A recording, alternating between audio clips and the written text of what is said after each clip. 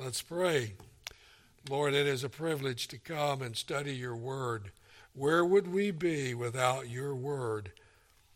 The revelation of who you are, what you expect of us, inspired, inerrant, infallible, incapable of error, truth. And your Holy Spirit is the one who illumines us. It is your Holy Spirit who regenerates us, brings us into the kingdom of God, as it were, and teaches us. So instruct us, O Holy Spirit, for the glory of Jesus' name. Amen.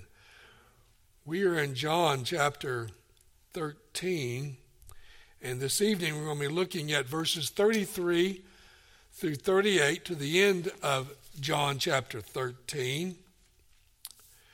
What we have seen so far in John chapter 13 is that the Lord Jesus is instituting the Last Supper.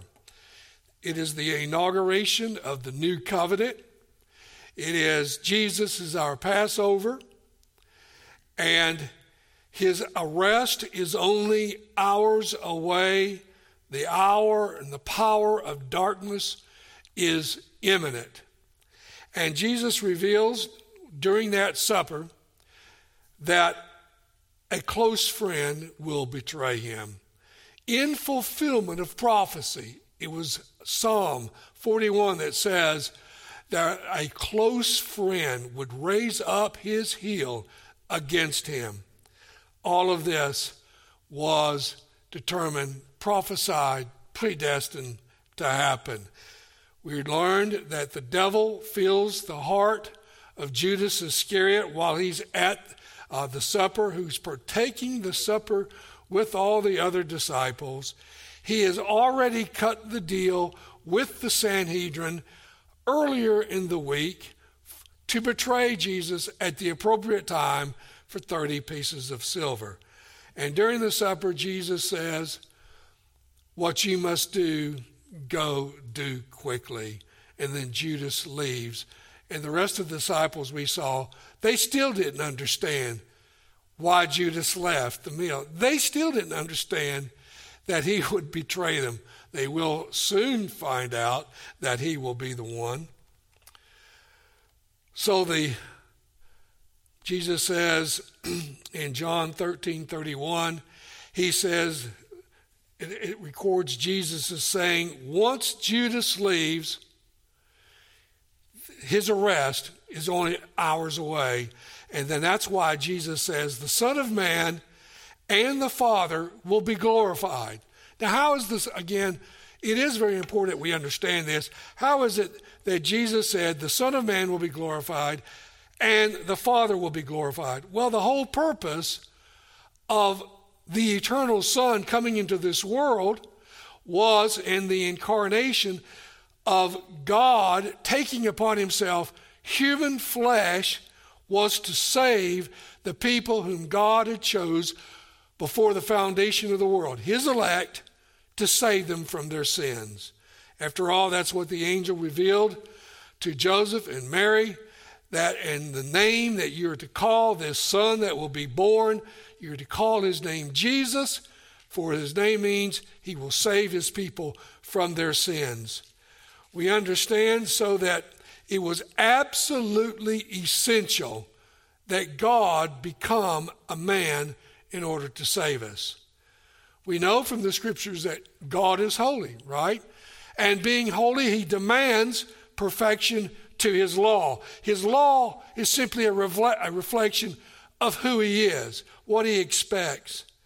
And since we cannot ourselves save ourselves, and the reason we can't save ourselves is we cannot give God the Father the perfection that he demands. He demands absolute perfection to his law. And so, in order for God to save us, two things have got to happen. One is that there has to be a penalty paid for the transgression of his law. God is holy. God is just. God says the soul that sins must die. So someone has got to die. Someone has to pay the penalty for having transgressed God's holy law. So that has to happen in order for us to be saved. I want you to turn. We have looked at this passage in Isaiah before, but it is so important. Turn to Isaiah chapter 53 and look at verse 10.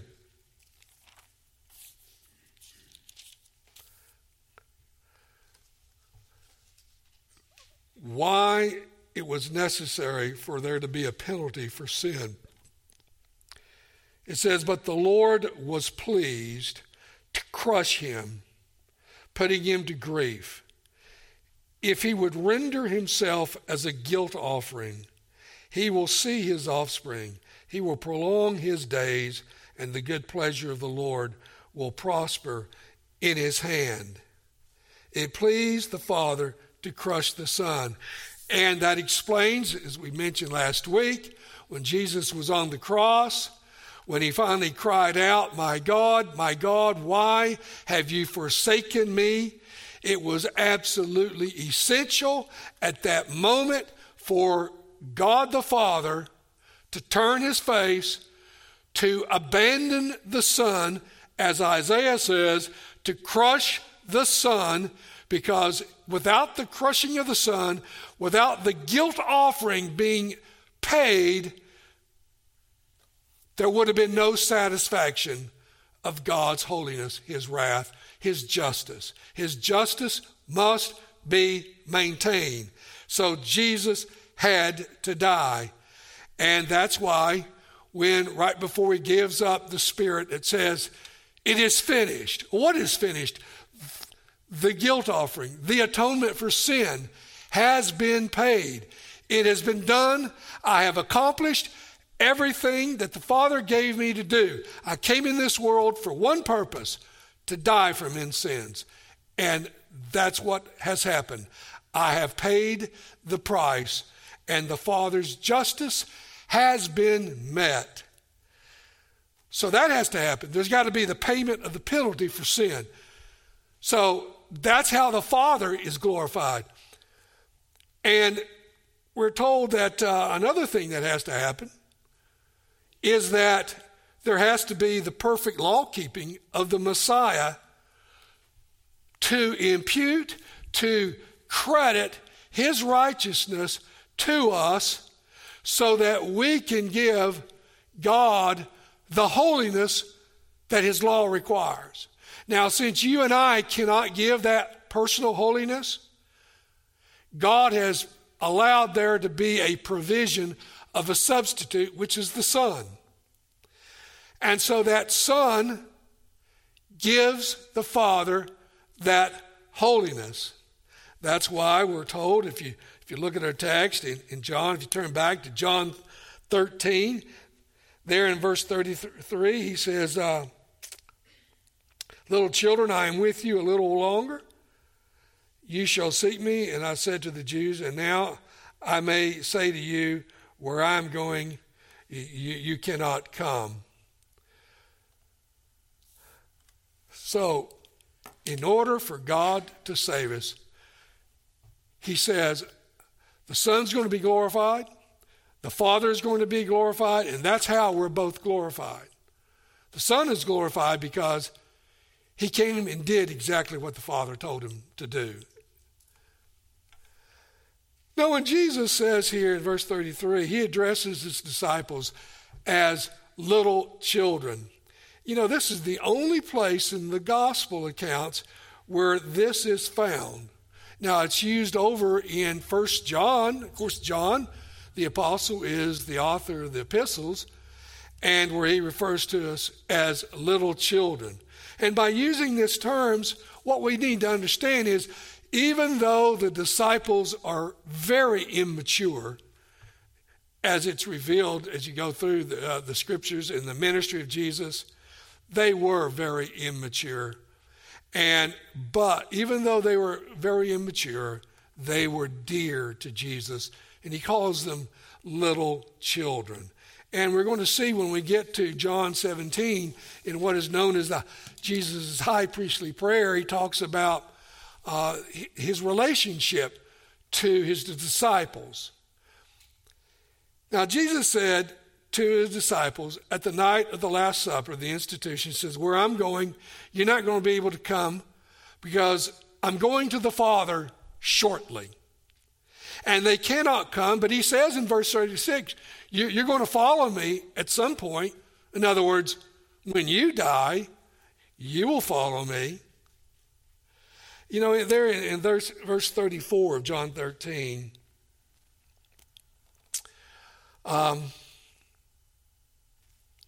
he sets forth a glorious truth. And when he says, a new commandment I give to you, that you love one another, even as I have loved you, that you also love one another. Now, as you read that, one thing, if you know the Old Testament, you're going to understand the commandment to love one another was not new. It's actually found in the Old Testament.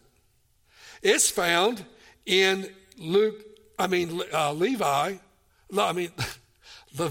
19:18, where we're told Israel is exhorted to love thy neighbor as thyself. And you think, well, that sounds familiar. Well, it ought to sound familiar because Jesus says in Matthew, for example, one of the gospel writers, in Matthew 22, verses 37 through 39, he's answering the question of a lawyer who says, what are the greatest commandments? And Jesus says, well, there are two great commandments. Love God with all your heart, soul, mind, and strength. And the second is likened to the first, love your neighbor as yourself. So Jesus is merely picking up what Leviticus said. So, and as you take a look at the Ten Commandments, which are the summary of God's law, it has been known that you can divide the law of God into two parts. It's normally called the two tables of the law. The first four dealing with our love towards God, and the next six are love towards our neighbor. Now, in answering that question, what is the greatest of the commandments? Actually, the Apostle Paul in Galatians chapter 5, verse 14, he says, for the whole law can be fulfilled in one statement. Love your neighbor as yourself. And so you might think, well, I thought Jesus said there are two great commandments. So why does the apostle say it can all be summarized in one commandment? Well, there's no contradiction here in Scripture. First of all, it's helpful to know this. I want you to turn over to 1 John chapter 4 and look at verses 20 through 21.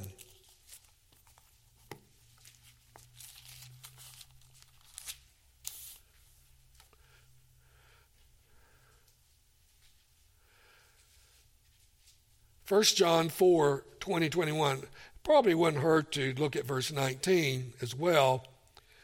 We love because he first loved us.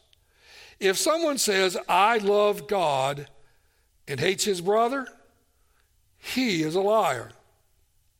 For the one who does not love his brother whom he has seen cannot love God whom he has not seen. And this commandment we have from him, that one who loves God should love his brother also. So we can understand why the Apostle Paul would say the whole law can actually be summarized to love your neighbor as yourself. Because when we love our neighbor truly as ourselves, then we're demonstrating that we actually love God. If we don't love our neighbor as ourselves, then that means, according to the Word of God, we don't love the Father. We don't love God.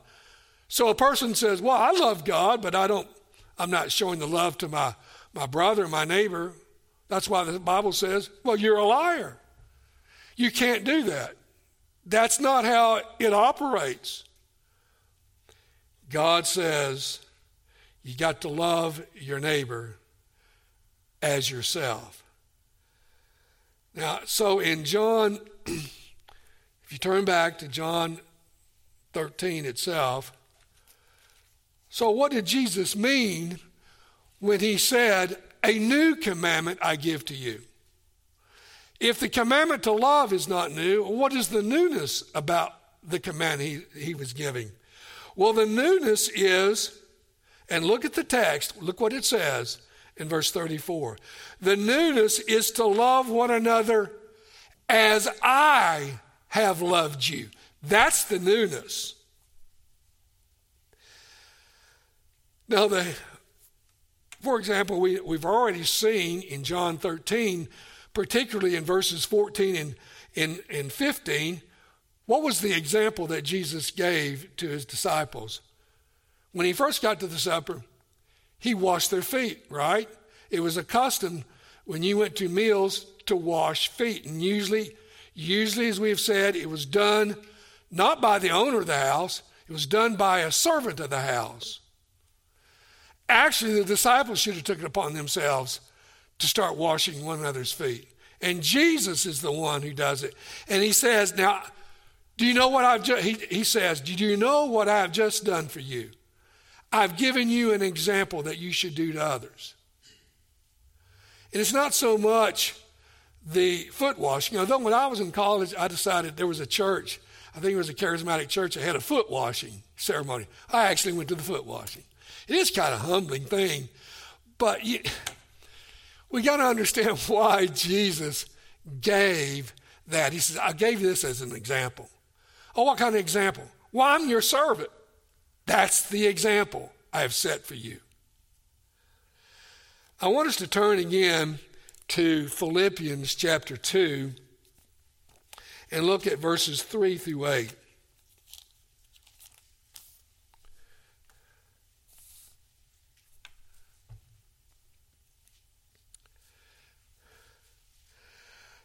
Do nothing from selfishness or empty conceit, but with humility of mind, let each of you regard one another as more important than himself. Stop right there. You know what real humility is? Real biblical humility is when you and I put other people's interests above our own. That's humility. Verse 4, do not merely look out for your own personal interests, but also for the interests of others. Have this attitude in yourselves, which was in Christ Jesus. And you wonder, well, what attitude was that? Well, he's about to tell us. Who, although he existed in the form of God, did not regard equality with God a thing to be grasped. In other words, he did not hold on to the glory that he had with the Father and the Spirit as something so great that he was not willing to come into this world. So when it says he emptied himself, it's not what some liberal theologian says, well, Jesus or the Son emptied himself of his divinity, called the kenosis theory. No, that is not true. What he emptied himself was, he did not think being equal with God was something so great that he was not willing not to come. So he is willing to come, and it says there in verse 7, taking the form of a bondservant, and being made in the likeness of men, and being found in appearance as a man, he humbled himself by becoming obedient to the point of death, even the death on the cross. So Jesus came to earth to save sinners, and he came to earth to give himself, to be a servant, to sacrificially give up his life He put the interests of us ahead of his own. He went to the cross. He was the servant of the utmost example to put the interests of others above his own, became obedient to die a death, a agonizing physical death, but the worst of all, we've said, the fact that he would be forsaken of the Father. You know, in the Apostles' Creed, when it says he descended into hell, the best understanding of that is that the Reformed confessions have understood it this way. What he experienced on the cross and in his burial, he experienced hell. When the Father forsook the Son on Calvary's cross, and Jesus immediately felt the loneliness, the abandonment. That's what hell is. That is what hell is. The lack of any kind of, while we live in this world, God is good to unbelievers because Jesus says the rain falls on the good and the unrighteous alike. And there are a lot of things that unbelievers experience the goodness of God. But in hell, there is no experiencing, only the wrath of God. So Jesus was the ultimate servant in sacrificing himself for us. So, now do you remember, I mentioned, John doesn't mention in his gospel account, but Luke does. At the Last Supper, at some point, amazingly, the disciples get into an argument as to who's the greatest among them. I've always found that incredible. But you got to understand the immaturity of the disciples, and they were immature. Remember, a lot of that immaturity is the result. The Holy Spirit has not been poured out on them in the fullness until the day of Pentecost. At the day of Pentecost, that's totally different with these disciples. Now, they do have the Spirit, but they don't have the Spirit of the magnitude until Pentecost arises. Now, Jesus said to the disciples there in Luke's version, he says, there's no problem in wanting to be great. But he says, it's how you want to be great. And Jesus says, I'm going to tell you how to be great. You want to be great in my kingdom? Here's how you do it. Become the servant of others. In other words, don't be arguing among yourselves. He says that's what the unbelievers do. The Gentiles, they want to sit in the places of next to high authorities. They want those places of honor. And Jesus says, no, if you want to be great in my kingdom, then you need to be humble. And being humble means you need to serve other people. So, and after all, Jesus said, it's recorded in Matthew chapter 20, verse 27, he says, and whoever will be chief among you, let him be your servant. Even as the Son of Man came not to be served, but to serve and to give his life a ransom for many. There it is. That's how you be great. There's the example I gave. I came as a servant. You're to be a servant. Jesus came to save his people from their sins. He was, as John the Baptist said when he saw Jesus coming to be baptized, behold, the Lamb of God who takes away the sins of the world. So this newness of commandment that Jesus gave in John 13 is to love one another as I have loved you, meaning you got to learn to sacrifice on behalf of other people. Now, that is not easy. You probably know it's not easy, right? You know why it's not easy? Well, let's face it. We're all self-centered. It's just the reality of our sin nature. We're self-centered. And it is hard to put the interests of others above our own. But that is what we are called to do. The new commandment, Jesus says, I want you to love by being a servant to one another.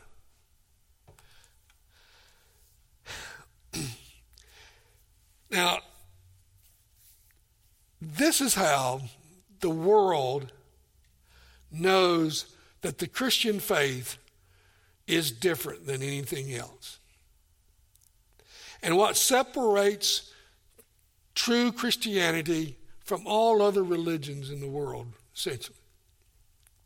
You know, one of the early church fathers by the name of Tertullian, who wrote in 200 AD, here's what Tertullian said in his apology that he wrote in 200 AD. Here's what he said. But it is mainly the deeds of love so noble that leads many to put a brand upon us. See, they say, how they love one another, for they themselves are animated by mutual hatred, talking about the world. See how they are ready even to die for one another, for they themselves would rather be put to death. That's what Tertullian said. One of the things that amazed the Roman world was that these Christians would die for one another, would sacrifice one another. By the way, you know, it was the Christians who went out and rescued abandoned babies thrown by the roadside. Most of the time, they had such a low esteem of females. It was often female babies they just put out on the side. The Athenians did it. The Spartans did it. They're not noble. They were just pagan heathens. They didn't care about these people. It was the Christians who were known to come and take these babies and adopt them and raise them. And people knew that. Tertullian says it's what sets us apart from others. I can never forget, you know, I've told you I was involved in a ministry called the Navigators when I was in college, emphasized a lot of discipleship. And we were at a conference actually in Toccoa, Georgia in about 1972. Our ministry was not your normal Navigator ministry that began in the military. We did not look like the typical Navigator ministry. You know, guys had long hair and all this, and we were from Tennessee. We were hillbillies, and we were just not cut out of the same mold as your typical Navigator ministry. I'll never forget, at Toccoa, one of the leaders of the whole region came up and said to us, gave our ministry the greatest compliment that I think we ever received. He said, you know, you guys, you're kind of out there. He says, but there is one thing about you. Your love for one another is so conspicuous. And he said, I wanted to say that to you. And we were really close to one another. There was a great bond there. And it shows. And the Christian faith is of such that our love for one another is and should be an example. What did John say in his epistle? Turn back to 1 John chapter 4, verses 16 through 18. 1 John 4, verses 16 through 18.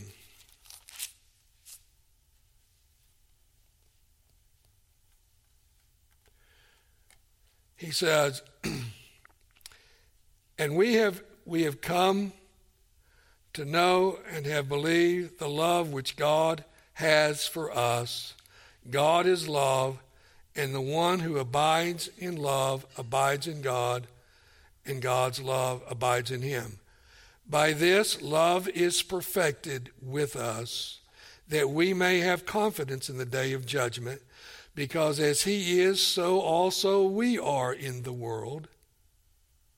There is no fear in love, but perfect love casts out fear, because fear involves punishment, and the one who fears is not perfected in love. I want you to take a look also at 1 John 3, verses 16 through 18.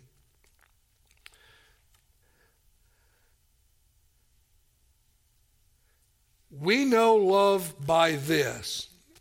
By what? Well, here's the this. That he laid down his life for us, and we ought to lay down our lives for the brethren. But whoever has the world's goods and beholds his brother in need and closes his heart against him, how does the love of God abide in him? Little children, there's your little children. Little children, let us not love with word or with tongue, but in deed and in truth. It's not so much what we say, it is what we do. Now that doesn't mean that we shouldn't say to one another, we love one another verbally.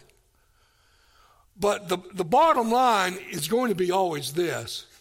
It's not so much what I say, it's what I'm going to demonstrate. In other words, if someone is hungry, if someone is thirsty, and I do nothing about it, then I'm a hypocrite. And actually, then I'm a liar to say that I love God, because if I love God and I see my brother or sister in need, that means I'm going to do something. My heart's going to go out to them. And Christians historically have been known, as Jess brought out this morning, who's the first to bring about hospitals? Especially they came about in medieval times. It was the church that sponsored it.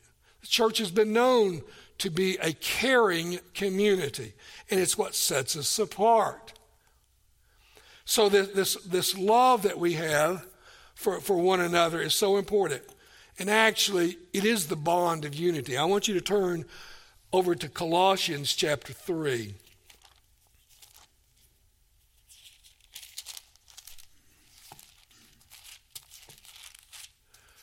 Look at Colossians chapter 3, verses 12 through 14.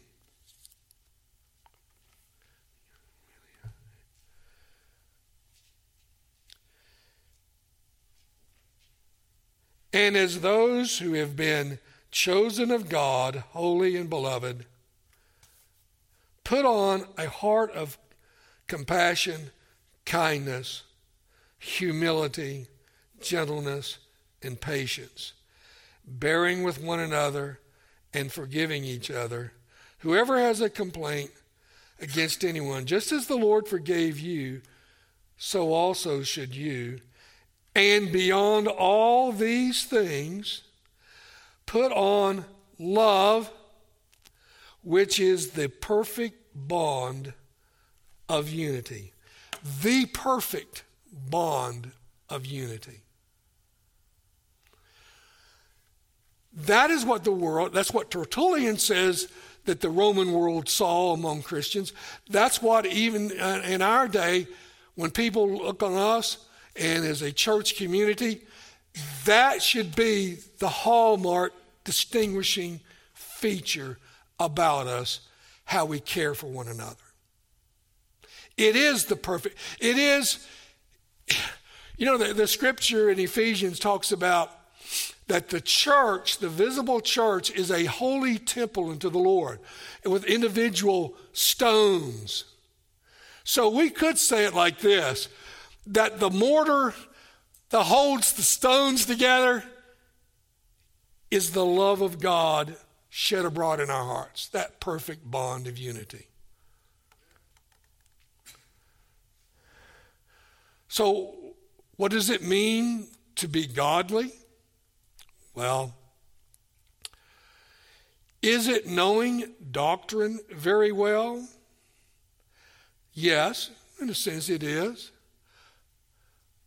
But because I can memorize the scripture, because I might be able to have memorized the shorter catechism, does not in itself mean that I'm the greatest in Jesus' sight. Now, I'm not denigrating by any means, because the premium that the Bible puts on doctrine. You know, Jesus said that in being a servant to one another, sacrificing, loving one another, being humble is the greatest hallmark of the Christian. That is the example I set for you. So here's what our prayer, our primary prayer ought to be as believers? Lord, forgive me of my self-centered attitude. Please help me to be a servant to others. Lord, please help me to sacrifice on behalf of others. That should be our greatest prayer, really. And ask for the Lord to give us those opportunities to do precisely that, to serve one another. You know, talking about this relationship between doctrine and what is godliness, I'll never forget in seminary, Greg Bonson, you know, when he would write letters to people that would question his theology, I have in my possession a personal 40-page letter he wrote someone, 40 pages. I've kept it because it's a theological treatise. It's what it is. And the title is, Doctrine Leads to Godliness, and Godliness Leads to Doctrine. He talked about the importance of the relationship of those two. You got to know sound doctrine, because every doctrine of the Scripture has its proper application, practical application. And then if you're living a godly life according to the Scriptures, it helps you understand the Scripture better.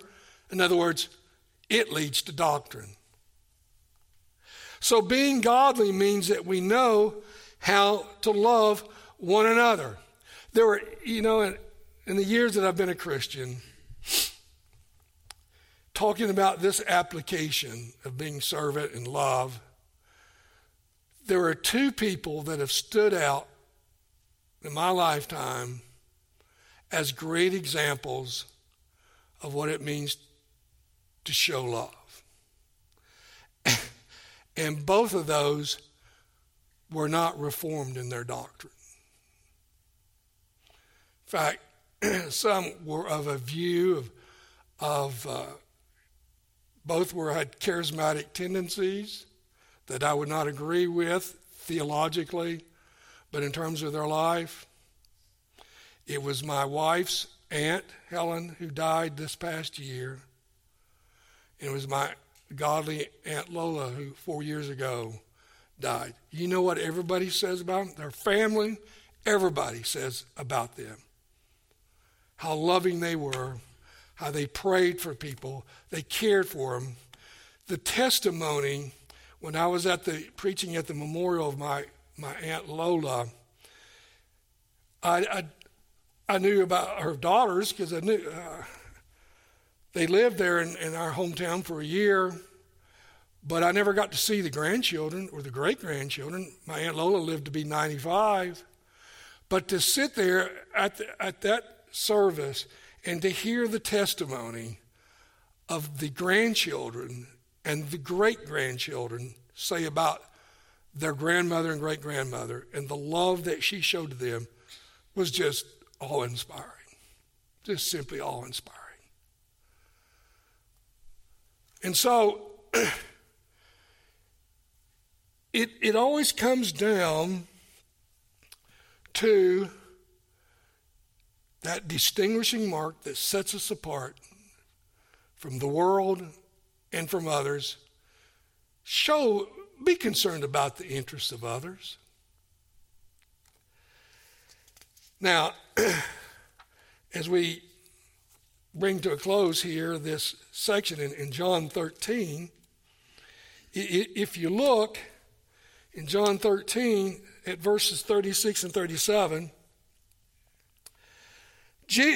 Peter is taking up on the comment of Jesus that where Jesus said, where I'm going, you can't come, meaning, and Simon is pressing on it because Peter says to him, Lord, where are you going? Jesus says, where I go, you cannot follow me, but you shall follow me later. Peter said, Lord, why can't I go with you, follow you now? I'll lay down my life for you. Oh, really? Peter, you're going to lay down your life for me. Peter, I say to you, a cock will not crow until you deny me 3 times. Now, Peter is so insistent. And the other gospel writers bring this out. When Jesus says somebody's going to betray me, and Peter says, well, it's not going to be me, I can tell you that.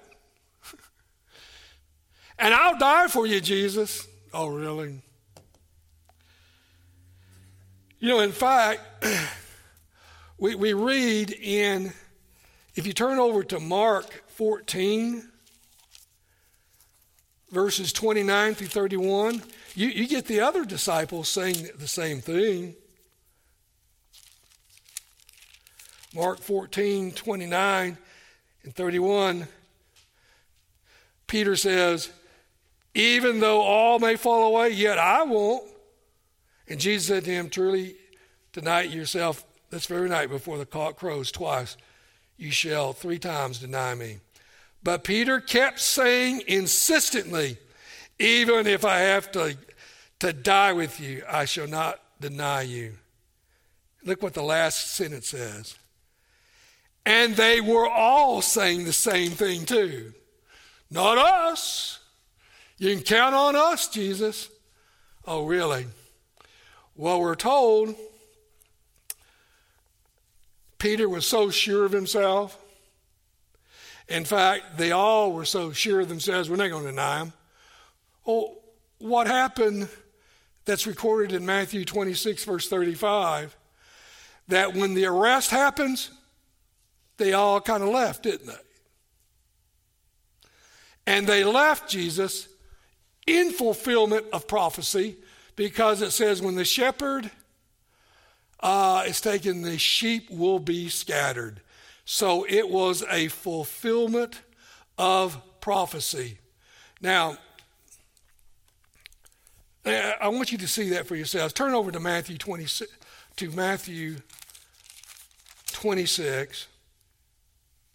And look what verses 54 through 56 says.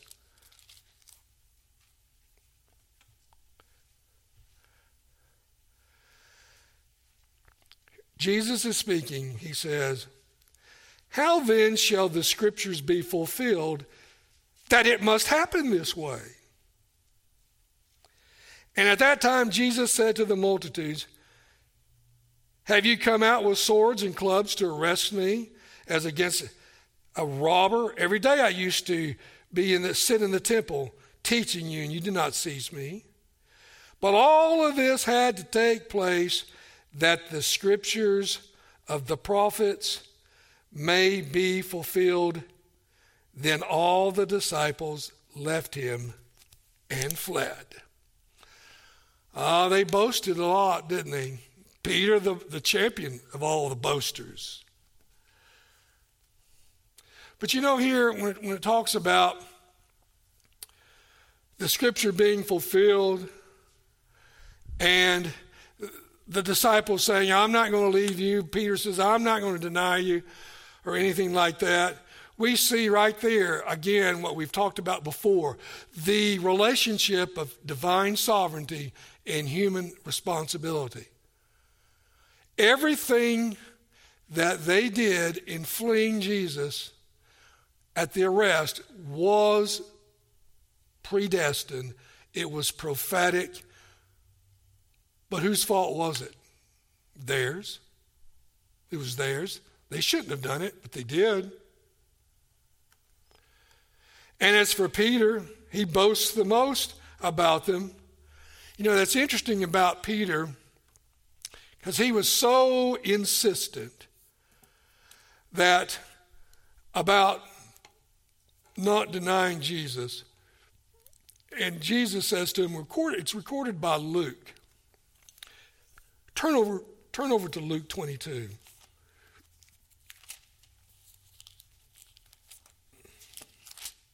This is Luke's version of the Last Supper.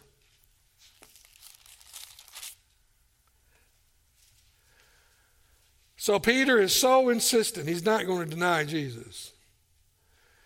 Verse 31. Simon, Simon, behold, Satan has demanded permission to sift you like wheat.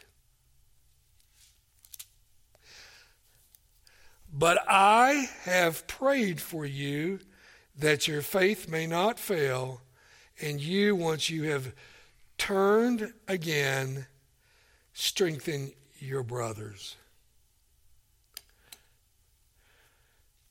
In all of this, when it says that, you know, the devil's hearing all of this, and it's as if the devil's saying, you know, the devil can't do anything outside the permission of Almighty God. And it's like the devil hearing Peter say this is, I want him, I want this guy. He said, just let me get at him. And Satan sifted him. So when the servant girls say, oh, I've seen you with him. No, you didn't. No, you haven't seen him with him. Peter actually curses in denying Jesus. Curses. I don't know him. And just hours before, I'll die for you. And then a servant girl, twice they came up to him and says, I think you're one of them. No, I'm not. No, I'm not. And then when the cock crows, then all of a sudden he realizes that's what Jesus said. And he goes out and just weeps bitterly. But there's a difference between Peter and Judas. Jesus was praying for Peter. Poor Peter. So audacious Peter. But I'm going to pray for you. And when Satan sifts you like wheat, I will turn you back, Peter. I will. And he did. But Judas, though he was greatly sorrowful for having betrayed the Son of Man, went out and hanged himself. And as the Bible says, went to his place means he went to hell. That's what that means. You know, the scripture says, remember, after the Lord's Supper, Jesus, recorded by Matthew, Jesus goes out to the Garden of Gethsemane to pray. That's where he sweats blood, thinking about what's about to happen. Comes back and finds his disciples asleep. Could you not stay awake with me 1 hour? Goes off, comes back, finds them asleep again. And that's when he says, recorded in Matthew 26, 40 and 41, he says, the flesh is willing. The spirit is willing, but the flesh is so weak. We can always have the best intentions. Oh, I'll die for you, Jesus. But when it comes to crunch time, well, we'll see. We may boast a lot, but when the crunch time comes, are we going to hold the line or not? And we falter. Jesus says, you need to pray that you watch and pray that you not fall into temptation. You need to be vigilant. After all, Satan still walks around like a roaring lion seeking whom he may devour, according to Peter. And we need to be careful. We need to always be watching. We got to watch what we boast of, and we need to focus on what Jesus says is how to be great in the kingdom of heaven. A new commandment I give to you, that you love one another as I have loved you. And then he says, here's the promise. And by this, all men will know that you're my disciples. So all I can say here, brethren, is here at Chalcedon, though our numbers may not be great, we can set a great example to others, how they see how we relate to one another and how we care for one another. And that's what we should be striving for. That kind of greatness. Let's pray. Lord, we thank you that your word is so precious and so true. So be with us and grant us that desire to learn how to be better servants to one another. We beg of you, for Jesus' sake, amen.